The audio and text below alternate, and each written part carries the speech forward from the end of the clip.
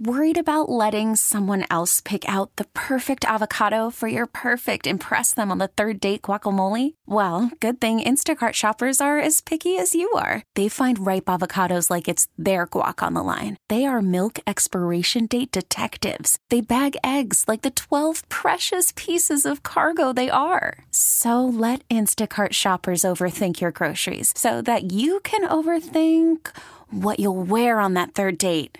Download the Instacart app to get free delivery on your first 3 orders while supplies last. Minimum $10 per order. Additional terms apply.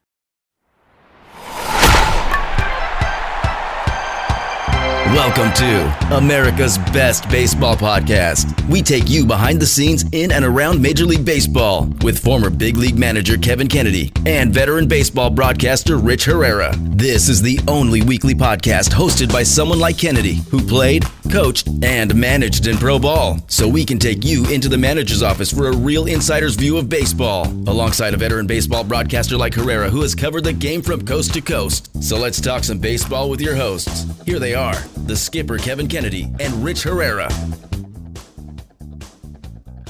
Thanks for joining us, everybody, on America's Best Baseball Podcast. That's the skipper Kevin Kennedy. I'm Rich Herrera. Let's get right to it. The baseball gods did us a favor, Skip, because we got a lot of baseball to talk about today. There's always a lot of baseball to talk about, Rich. Yeah, and it just, it starts getting heated up here at this time of the summer when teams are battling for first place, or teams that are down or starting to beat teams that they're not supposed to beat.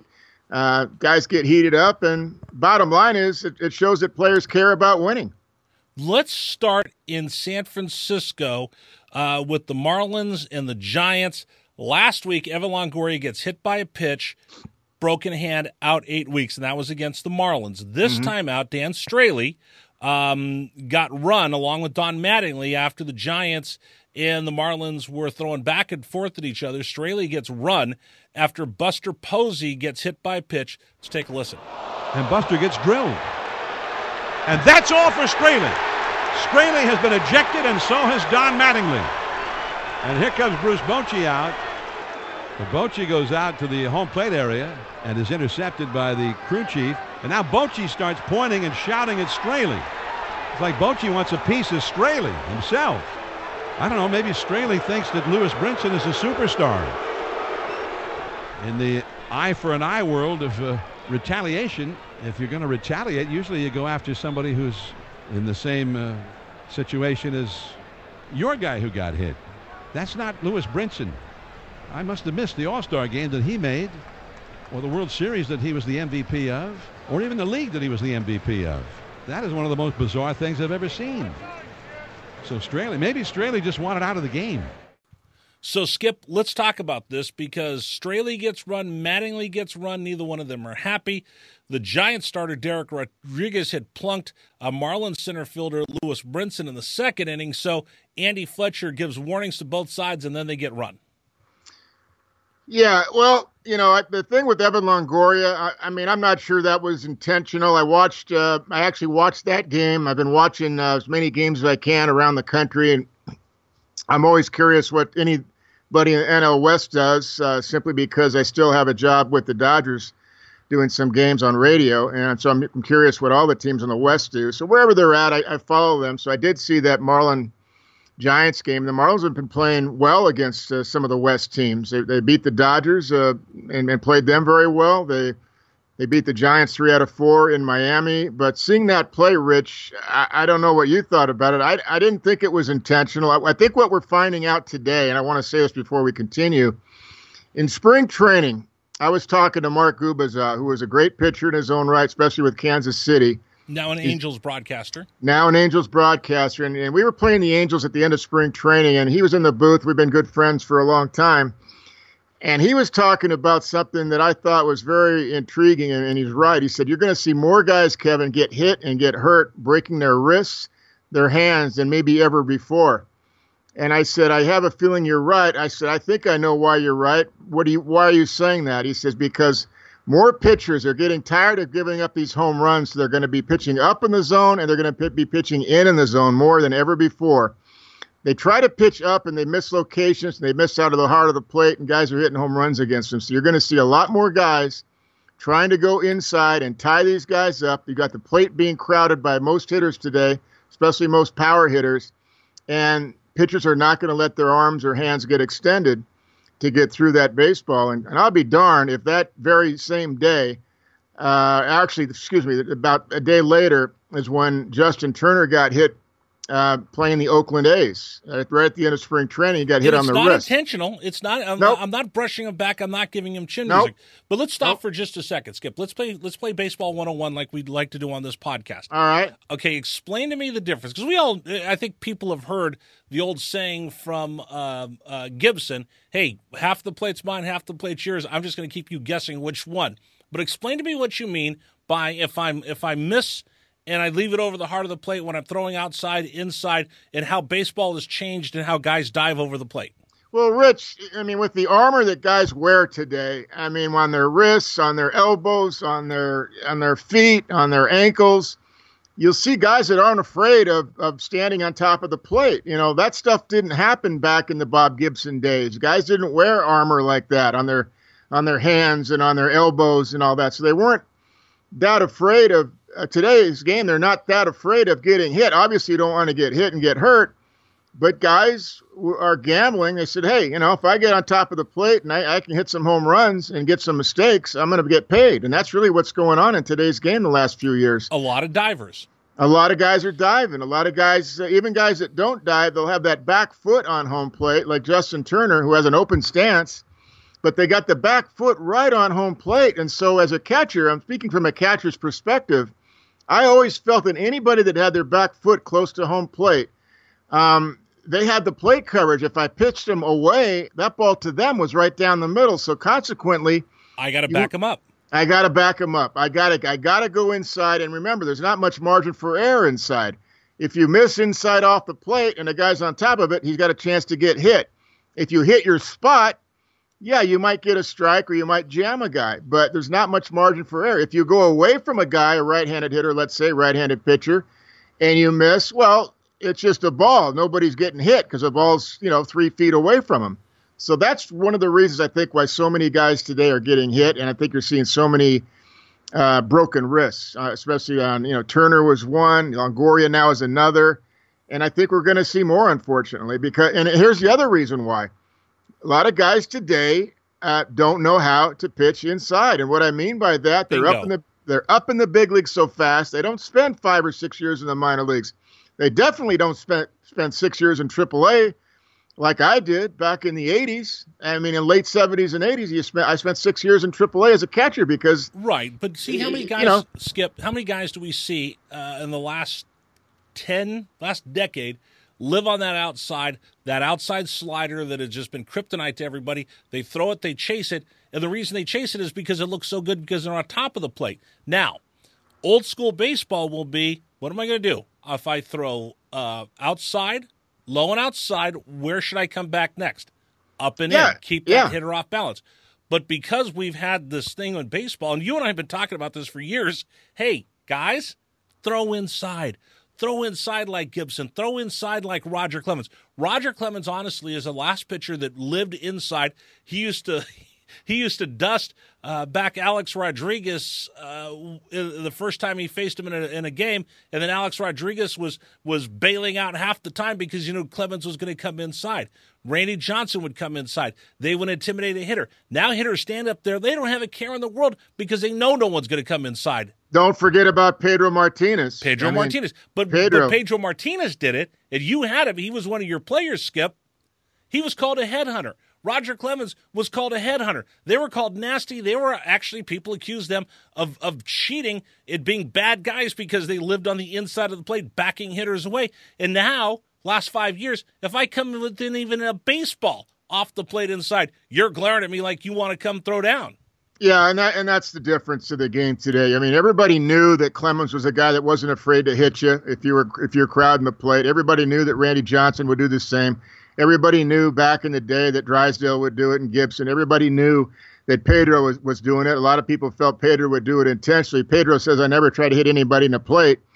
In the head, excuse me. He would get his half of the inside of the plate. Well, he would even do more than that. He actually went after, whenever they play the Yankees, especially the Red Sox, Right. He would actually hit Derek Jeter on purpose to start the game. And he would set the tone. He wasn't trying to hurt him, but he would go way inside, and if he hit him, he hit him. And that was his mentality because he wanted to live away, the rest of the game. The outside part of the plate was going to be his, and he'll be darned if he was going to let anybody get on the plate and take the inside part away too. We got to play baseball 101. He wants that outside of the plate. For people that don't understand, then why does he throw inside of Derek Jeter if he's worried about the outside of the plate?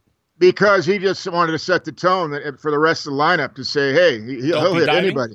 Don't be diving. He'll hit anybody. He's not afraid to hit anybody. What was the reaction from the Yankees and Jeter when he would know that, listen, I'm going to walk up there and he's going to dust me? Jeter took it pretty professionally. He took it as long as he didn't get him up high or hit him in the wrist or something. You try to get guys low when you did that, meaning not that the ribs can't be broken because they certainly can, but you didn't try to hit guys in the head. You didn't try to hit them in the wrists and break their wrists. If they have that kind of control, then they should be able to pitch inside correctly. Let's just put it that way. And there is a way of doing it correctly. Yeah, there is. There is, Rich. And I think the game today is north and south as far as pitching. And what that means is the game used to be side to side, east and west. You go, when the umpires weren't under the scrutiny they are now, and you know this because you went to umpire school, you could get the outside corner and just go back to the Braves days under Greg Maddux and John Smoltz and Tommy Glavine. You could sit outside if you were a catcher and you were fit. Let's say you're Greg Maddux and you had a right-handed hitter up there. You could sit outside as a catcher about 6 inches, and if you hit that spot and Greg could hit it, it would be called a strike. So in other words, a 17-inch wide plate would become 23. That no longer is the case. And now it's an acceptable pitch. Because if you live out there, but he would call it, that umpire would call it consistently because they knew how good Maddux was at finding exactly where he was throwing the baseball. Yeah, if you didn't move the glove as a catcher and he hit his spot, they would get the call. This is pre-Questec ZE system. You bet. Let me tell you, Sandy Alomar Jr. is with the Cleveland Indians as a coach now. When he caught Dennis Martinez in Cleveland, when Cleveland had all those great teams in the 90s, Dennis would have him sit facing a right-handed hitter with his left shin guard, his left knee on the outside corner on the black of home plate. That's how far Sandy would sit outside, and Dennis would hit the spot, and a lot of times the ball would be called a strike, and it was a shame. I do agree that the book rule should be called, which includes the high pitch, by the way. The problem that's happening today, why pitchers are getting frustrated. Get ready for this, everybody. Is at the top part of the strike zone. Maybe, Rich, you can explain what that's supposed to be. Right. But the top part of the strike zone is very inconsistent. Now, I've been watching the Dodgers and Cubs the last couple of days on TV, right? I'm not on the road trip. One umpire, and I won't say the name, it doesn't matter. One umpire in the first game called the top part of the zone. In the second game, the top part of the zone wasn't called. The umpire in the first game had a very wide zone, and the players, several guys got kicked out in that game. Both sides were getting called the same way. And so there was inconsistencies there. And yes, the umpires, even though they get graded, they still see the strike zone because they're human beings. They see it the way they see it. Now, because the top part of the zone is not being called, the only chance a pitcher has throwing up is, get a swing and a miss, because he's not going to get a called strike up there. Okay, so let me jump in here with you. Yeah. What's an acceptable pitch in your mind? Because people talk about the inconsistency of the strike zone in whether it's a strike on the black or outside. For your mind, how much of the width of the baseball needs to hit the plate for it to be a hittable pitch that you call a strike? On the outside corner, you mean? The black of home plate? Or inside. Just the black of home plate. If it hits the edge of the black of home plate, or a baseball width, in other words, that's a strike. So how wide is a baseball? Baseball is what, 3.5 inches? 3 inches? There's that 3.5 inches on the outside, 3.5 inches on the inside. They're taught that if part of that baseball nicks over the plate, and we're talking about an inch to 2 inches at a baseball moving at 100 miles an hour. Correct. They're calling on that. Those pitches right there that you say that you saw on television, and I believe you, that they were inconsistent or they were inconsistent from day to day. But if it's just that little bit of the outside, and maybe this umpire is going to give you a third of the baseball, the umpire the next day wants 2/3 of the baseball. Correct. The umpire the next day wants the entire baseball.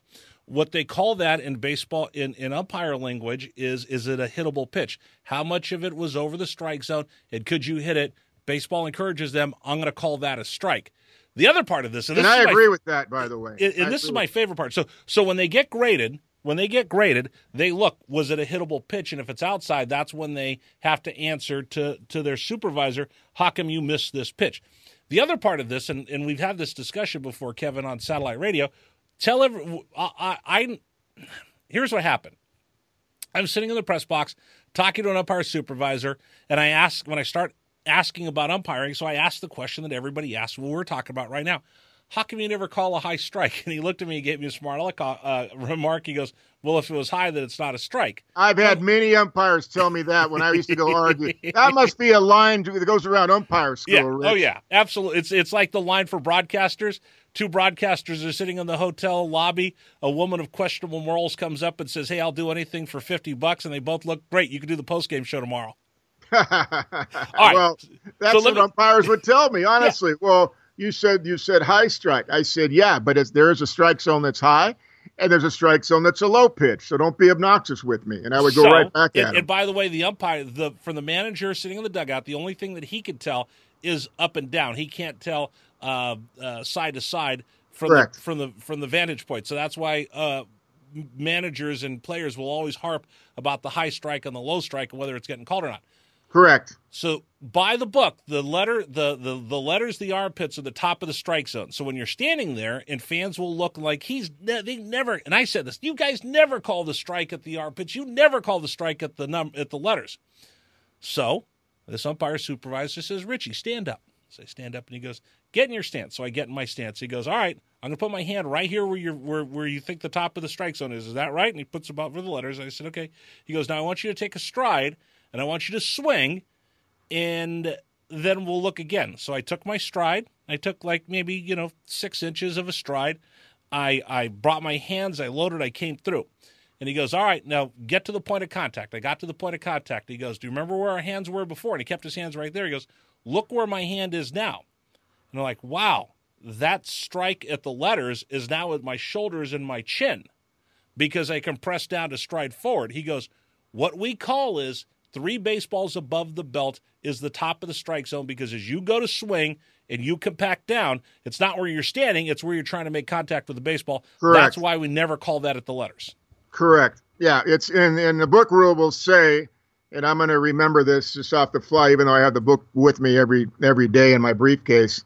It is the midpoint between the belt and the lower part of the armpit. Correct, yeah. Rich? The midpoint. That's it. And that's basically what the umpires will say for them. It's basically 3 baseballs above the belt. So as you stand, because you're gonna shorten out. I was like, wow, I don't know much about this game, and I've been doing this for 20 years. Yeah. I'm gonna go back to something though. Yeah. We've been talking about this forever. Pitchers, throw inside, be aggressive. Don't stand there and let these guys get so comfortable. You're not gonna last. We've said it forever, Kevin. Right. Does baseball have the intestinal fortitude to allow pitchers to reclaim the inside part of the plate and have hitters go back to being a little itchy when they're going up to the plate? The great Willie Mays knew if he was facing Big D, Don Drysdale, or Gibson, he was going to get knocked down, and it was just part of the game. Now, with all this money, Turner getting hurt, Longoria getting hurt, does baseball have the intestinal fortitude to allow these pitchers to reclaim the inside of the plate knowing that multi-million-dollar superstars are going to get hurt in the process? Oh, that's a great question, Rich. I really don't know, but I like to see baseball make some changes in a lot of different ways. And let's stay on the strike zone today because we're going to do a couple of shows a week for as long as we possibly can, as long as we're both healthy, I think. Exactly. We'll do this show. So there's always a lot to talk about. It doesn't have to be done all in one show because I got feelings about the shift and everything else that's going on in baseball. But the bottom line is, I think until pitchers show that they have command inside, that they're just not throwing inside, that they're actually pitching inside. And there's a difference. And I know sometimes people don't want to hear guys from the old days, but Sandy Koufax said something that was very profound many years ago. He said, "You don't throw, you pitch." He said, you throw inside, to pitch away. Now, that was his day. Right. Back then. Hard stuff in, soft stuff away. Yeah, but he said throw. He didn't pitch inside. He threw inside. In other words, he did exactly what we've been talking about the last 20 minutes. I might waste a pitch inside because I want to make sure you're not too comfortable. Exactly. He didn't pitch inside. He said, I threw inside, but I pitched away. And to set up that pitch. And that's where the game has changed. Now guys are throwing inside. They're not pitching inside. They think they're pitching inside by throwing a ball inside on Evan Longoria when they have no idea where the ball is going. It gets away from him with a little two-seam run, and it hits him in the wrist and breaks his wrist. That's the problem with today's game because guys don't know how to actually – most guys don't know how to actually pitch inside. They'll go inside because they're taught in the minor leagues. Hey, you got to pitch inside. This is how far my ball runs. Yeah, you got to go inside. You got to pitch inside. You got to pitch inside. But how do you pitch inside effectively? Because if you make a mistake out of over the plate inside and you're afraid to hit somebody, you're gonna give up a home run in today's game. That's the problem. I talked to Billy Ripken about this in bunting. That why don't we have good bunters in the big leagues? Because all these guys hit 4 and 5. None of them ever bunted in the minor leagues. They never bunt. Why do we have guys that can't throw inside? Because they were never asked to throw stuff. They throw breaking stuff. They throw sliders. Right. They throw filthy stuff away that people would chase, and that's how they got. They to don't the big even leagues. do bunting in batting practice. They might come out early and bring a few guys out that they know are bunters that need to bunt, mostly pitchers in the National League. But they don't even practice that in their pregame batting practice drills. It's half-assed when it happens. Yeah, they don't do it anymore. They don't practice bunting. Well, here's the other part is throwing inside. There's a big difference between throwing inside to back you off to get you uncomfortable and trying to hit somebody. When Straley hit Buster Posey, which started this conversation, he hit it professionally in the shoulder blade, in the arm. There's a certain way you go about it. But here's the other part of all this, that everybody gets all sideways because if I'm going to hit you, it's part of the game. There's unwritten rules in baseball. If I'm going to back you out, it's part of the game. There's unwritten rules in baseball. But there's also that fact that there's some guys that have no idea where the ball's going, and when they try to come up and in or they try to back you off the plate, you buzz the tower, you throw at their head, and all of a sudden now 5 guys are going to get hit and hurt. That's exactly right, and that's the problem with what's going on in today's baseball. Guys that throw hard are going to get to the big leagues quicker than anybody else. It's not guys that throw 87 and have great command. We still have a few of those guys, but those guys are going to have to earn their way to come up. You mentioned, by the way, Derek Rodriguez. Yes. Who, by the way, is Pudge's son and has done a really good job. He doesn't throw like Pudge. He doesn't throw hard. He throws 89 to 90, 91 tops. So going back in this game, Longoria had been hit by Straley last week. Giants starter Derek Rodriguez plunks Lewis Brinson in the second inning, and then Buster Posey gets hit. And that's when Mattingly got run. By the way, Mike Kruka, who we both know, Giants broadcaster, in the ESPN story, said that he had heard Mattingly telling Posey, who homered in the first inning, "You're next," as he was leaving the field in San Francisco, thinking that this is absolutely intentional. Yeah, but then Posey, who's very professional, discounted that. He said, I don't know. It sure seemed that way as his response. He said it seemed that way, but he goes, that's not what I heard. That's what he said. I'm paraphrasing. That's what he said. By the way, thumbs up for Buster Posey for keeping that in-house. What goes on in the field stays in the field. That's exactly right. That's exactly what he did. So, listen, Don Mattingly comes from the old school, meaning he comes from the days when he came up in the game. That, he played with Derek Jeter. And when Derek first came up, Don was near the end of his career. But Donnie played, a good, 10 years before that. Right. And so he played for the Billy Martins of the world. He played for those guys. I mean, Billy's the one that put him at second base for one inning, for crying out loud. and Billy Martin, the Lou Pinellas. The Lou Pinellas, the Billy Martins, the Tommy Lasordas, those types of managers are not around anymore. Those types of managers would be the types of guys that say, hey, if they hit one of our guys, we're going to retaliate. Now, most managers don't need to say that. Like, for example, you mentioned Roger Clemens. Yes. I didn't have to tell Roger Clemens. We've talked about this on satellite radio before, right? Yeah. Roger knew. And by the way, there's this whole thing, and some managers will go out there, hey, you need to go plunk somebody and stand up, because if they're going to throw inside at our guys all day long and think that we're not going to come back in and police the game ourselves, we're going to be in big trouble. So if you had a guy like Clemens, what would he do? Oh, Clemens, believe me, Clemens took the game in his own hands. I mean, there was a time that I actually told Clemens not to hit somebody because there'd already been a warning thrown out by Tim McClellan. and he ends up going out there and doing it anyway, and only because I had gone out to Tim and said, hey, he's got to pitch inside. That's part of his game. And boom, next time he went out there, he hit somebody. It's a long story. That's why I'm not repeating it again, because I've said it so many times. And maybe sometime later in our podcast, one of these days we'll bring that story up again about some of those days. But bottom line is Clemens took it into his own hands. And by doing that, the players took control of the game. The umpires didn't have to take control of it. The managers didn't have to take control of it. The players took control of it. One of yours, you hit one of mine, you go to first base professionally, it's over, and we both know, okay. Exactly. This is over. I talked to Don Zimmer about this, the late, great Don Zimmer, who had been hit in the head, almost killed by a beanball. And I asked him about throwing inside and hitting people. He goes, Richie, I couldn't do it. I know what it's like. I just could not bring myself to put someone else in jeopardy like that. And my players knew I wasn't going to ask. They did it on their own, and he was glad they did. Yeah, and again, most players that I've ever managed, I mean, all the guys that I've ever managed, from minor leagues to big leagues, Rich, I can't think of one that said, I'm going to get this guy in the head. I've heard players say, I'm going to get him. But whenever I would hear that rumbling, I would say, get him low. Don't hurt him. Don't hurt him. I would always say that. Because the other part is if you come up high and you escalate the tensions, guess what? Your player is going to get hit next on your teammate. And he's going to wear one because you're an idiot. And then they're going to try to hurt you too. You're not only going to wear one, they're going to try to hurt you. So that's why, when the retaliation started, it was always, I think on both sides, it was always, don't get him up high. Don't get him up high. Get him low. Get him in the ribs. Get him in the knee. Get him in the thigh. Hit him in the butt. Just let them know that we're not going to take it when you knock our guys down or hit our guys and hurt our guys. Because what happens if you don't retaliate back? Well, you lose respect to the club. The players, the everyday players start saying, oh, the pitchers don't have our backs. We're on an island. We're by ourselves now. We're going to keep taking it. And the other thing is, when you do retaliate, you can't just get an everyday player. You got to get their star. You got to get the Buster Poseys. Wait a second. Do you get their star, or do you get someone of like value? So if I hit your 200 hitting shortstop, am I escalating it if I go get your 40 home run first baseman?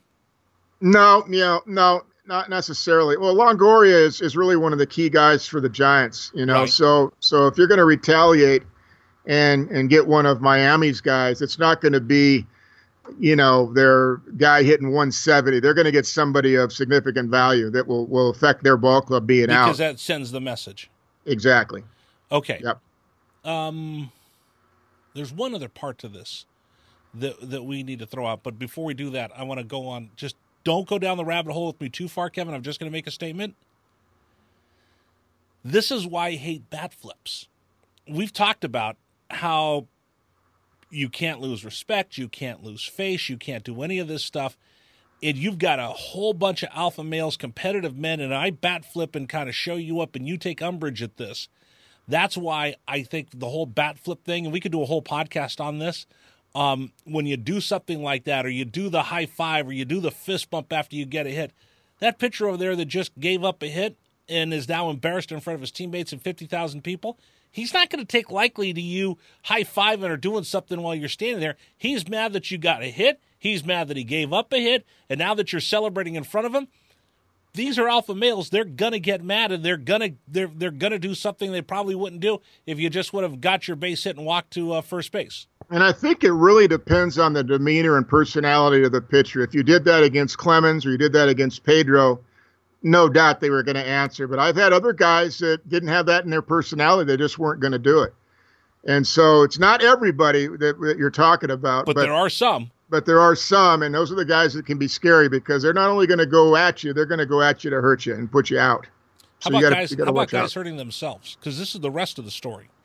So a lot of this happened between Lewis Brinson and the Giants and Hunter Strickland, who had buzzed him after giving up a hit, and then the Giants end up losing the first game in that series, and after they were done, Hunter Strickland decides that he's upset that he had a bad game, punches his locker, breaks his hand, he's out for 8 weeks.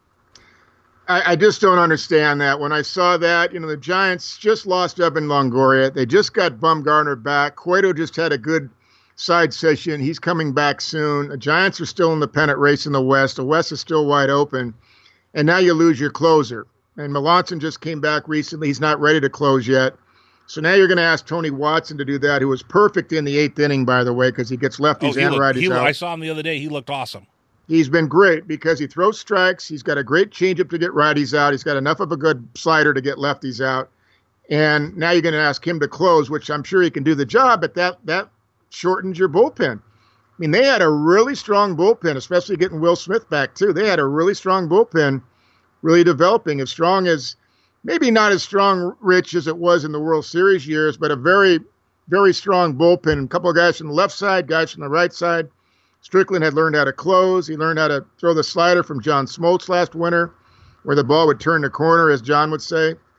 And for him to do that is, for me, it's a selfish act. I mean, first of all, you got to be smart enough to know if you're going to do anything like that, don't throw your throwing hand, your pitching hand. You sound like Crash Davis. Which hand did you hit me with? I don't know. For Christ's sakes, don't hit him drunk with your pitching hand. It makes zero sense. I mean, we've all gotten mad. We've all been there. I've broken bats. I've slammed bats. I saw Yasiel Puig strike out and snap his bat in half like Bo Jackson used to do.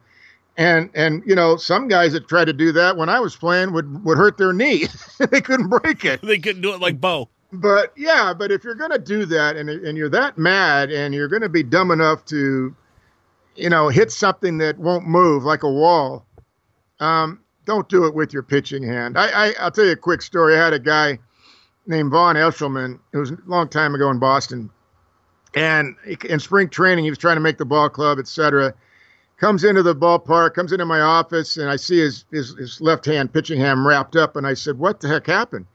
He said, "Well, I was warming my baby's milk up. My wife was sleeping in the bathroom of the hotel, and it caught on fire." And he said, "So I tried to put it out with my hands." And I said, "But you put it out with your pitching hand?" I said, and he kind of smiled. It wasn't that funny. Fortunately, it wasn't a deep burn, and he didn't miss that much time. But again, I guess it's just reaction. That's the way you throw. That's the way you hit from. So that's what you're going to do, is just react. A fire like that, that's a little bit different than a pitcher, though, with Strickland with doing what he did. Because I just don't get that, because you got to think about people other than yourself. When you do that, to me, that's a selfish act. That doesn't show you're a man by trying to hit the wall and then breaking your hand. That just shows me that you're not that smart, really.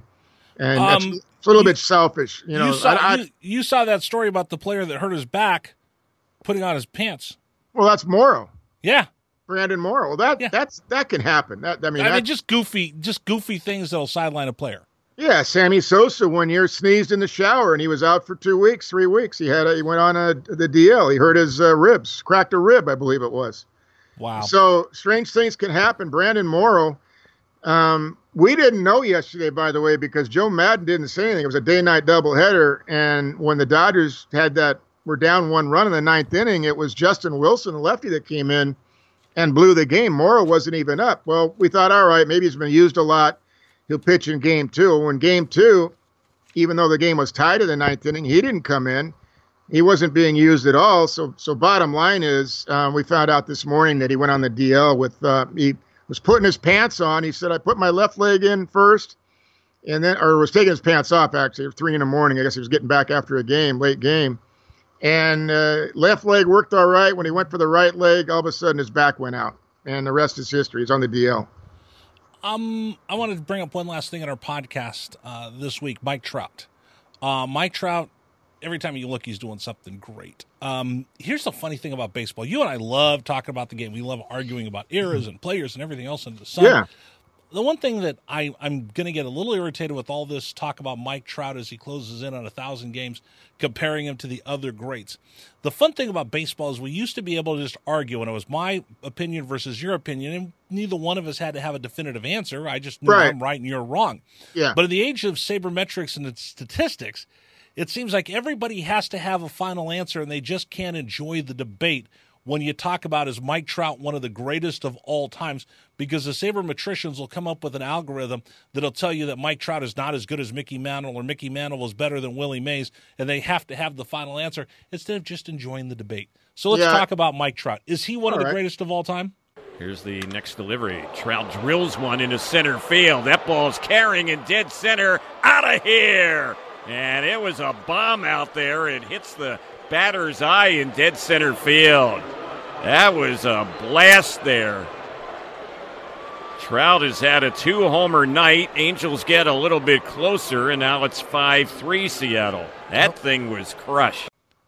I think I think when his time is done, he will be. Yeah, he'll be considered one of the greatest. I mean, in this era, for me, he's like if I were a kid when I was a kid back in the 60s,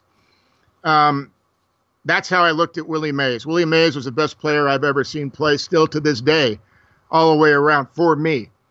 That may change, maybe 15 years from now, and hopefully I'm still around.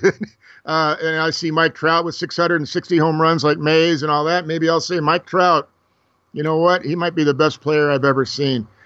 If not me saying that, I'm sure it'll be some kid that's 10 years old watching Mike Trout right now like I was when I was watching Willie Mays. And listen, I was a Dodger fan, so I'm not saying this. And you even admit Willie Mays greatest player he was you the ever saw. Best player, and I loved Hank Aaron. He was great. I'm a Clemente fan, big time.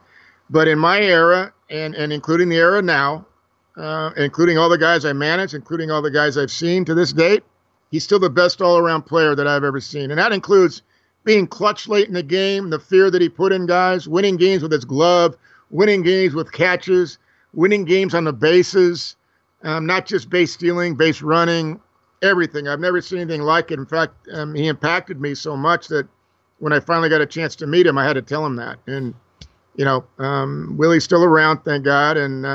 But he is. So I think right now, let him play a few more years. But absolutely, I think he'll go down in that era of the Mayses and the Mantles back in my day. And before that, I'm sure it was the Ted Williamses. And I don't know about Roger Hornsby. That's a little bit earlier for me. But yeah, you've seen them all, but you didn't see the great Roger play. Yeah. I mean, I've never seen Babe Ruth play too, but I know what his WAR is. So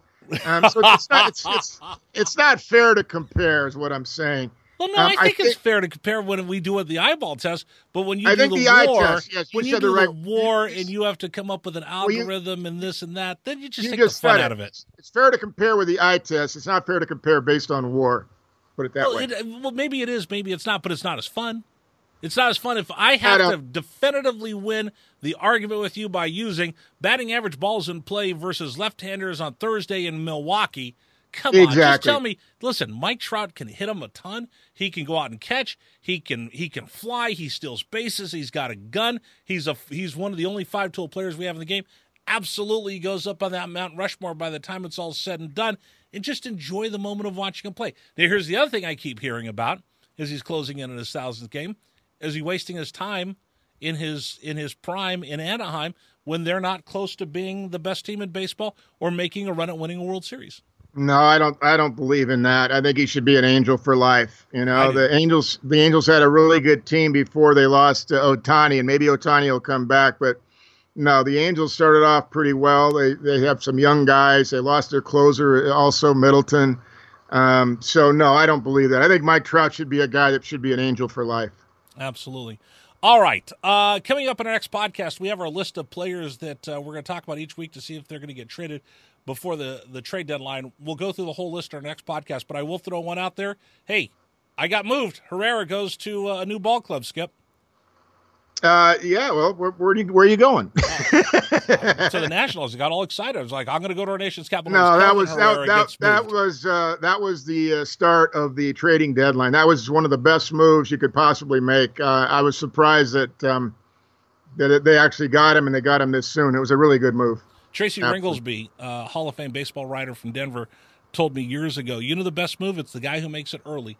Because if I make the move as early as I can, like the Nationals did getting Kelvin Herrera, that means I get him an extra 3 weeks, 4 weeks longer than everybody else who makes that trade deadline deal. Yeah, and I actually thought that the Dodgers were going to be trying to get, even though they got Kenley Jansen, I thought they'd try to get a guy like Herrera to pitch in the 8th inning. Even though the Dodgers bullpen's been fantastic, I thought they'd try to get a guy like that because their starters are coming back now, and they're starting to get healthy. And the guys that have replaced the guys that have been hurt, including Stripling, have been doing a great job. So I thought they'd go for one really strong bullpen piece. And clearly, that was the best bullpen piece on the market, and now he's gone. And that was a great move by the Nationals. All right, that's going to do it for our podcast for today. Don't forget, you can find Kevin Kennedy, MLB on Twitter. I am RBI Rich. You can find our podcast on radio.com. You can also find our podcast on Apple Podcasts, TuneIn, Stitcher, and everywhere you get your podcast. We have a Facebook page, facebook.com/America's Best Baseball Podcast. We'll have another episode coming up this week for you. Thanks for joining us, everybody, on America's Best Baseball Podcast. Thanks for joining us for America's Best Baseball Podcast. Our podcast was produced by Braden Suppernant. Find us on Facebook at America's Best Baseball Podcast. You can find Kevin at Kevin Kennedy MLB on Twitter, and you can find Rich on Twitter at RBI Rich. Hey, Rob Bradford here. I have set out on a mission with my good friends at FanDuel to prove what I have known for some time. Baseball isn't boring. Now I have a daily podcast to prove it with some of the most notable people in the baseball world, screaming baseball isn't boring from the mountaintops, or at least agreeing to come on our show. Players, managers, GMs, and yes, even the commissioner of baseball, Rob Manfred. It has been a constant wave of baseball's most powerful voices. So join the revolution. Subscribe and soak in Baseball Isn't Boring. Listen on your Odyssey app or wherever you get your podcasts. You'll be glad you did.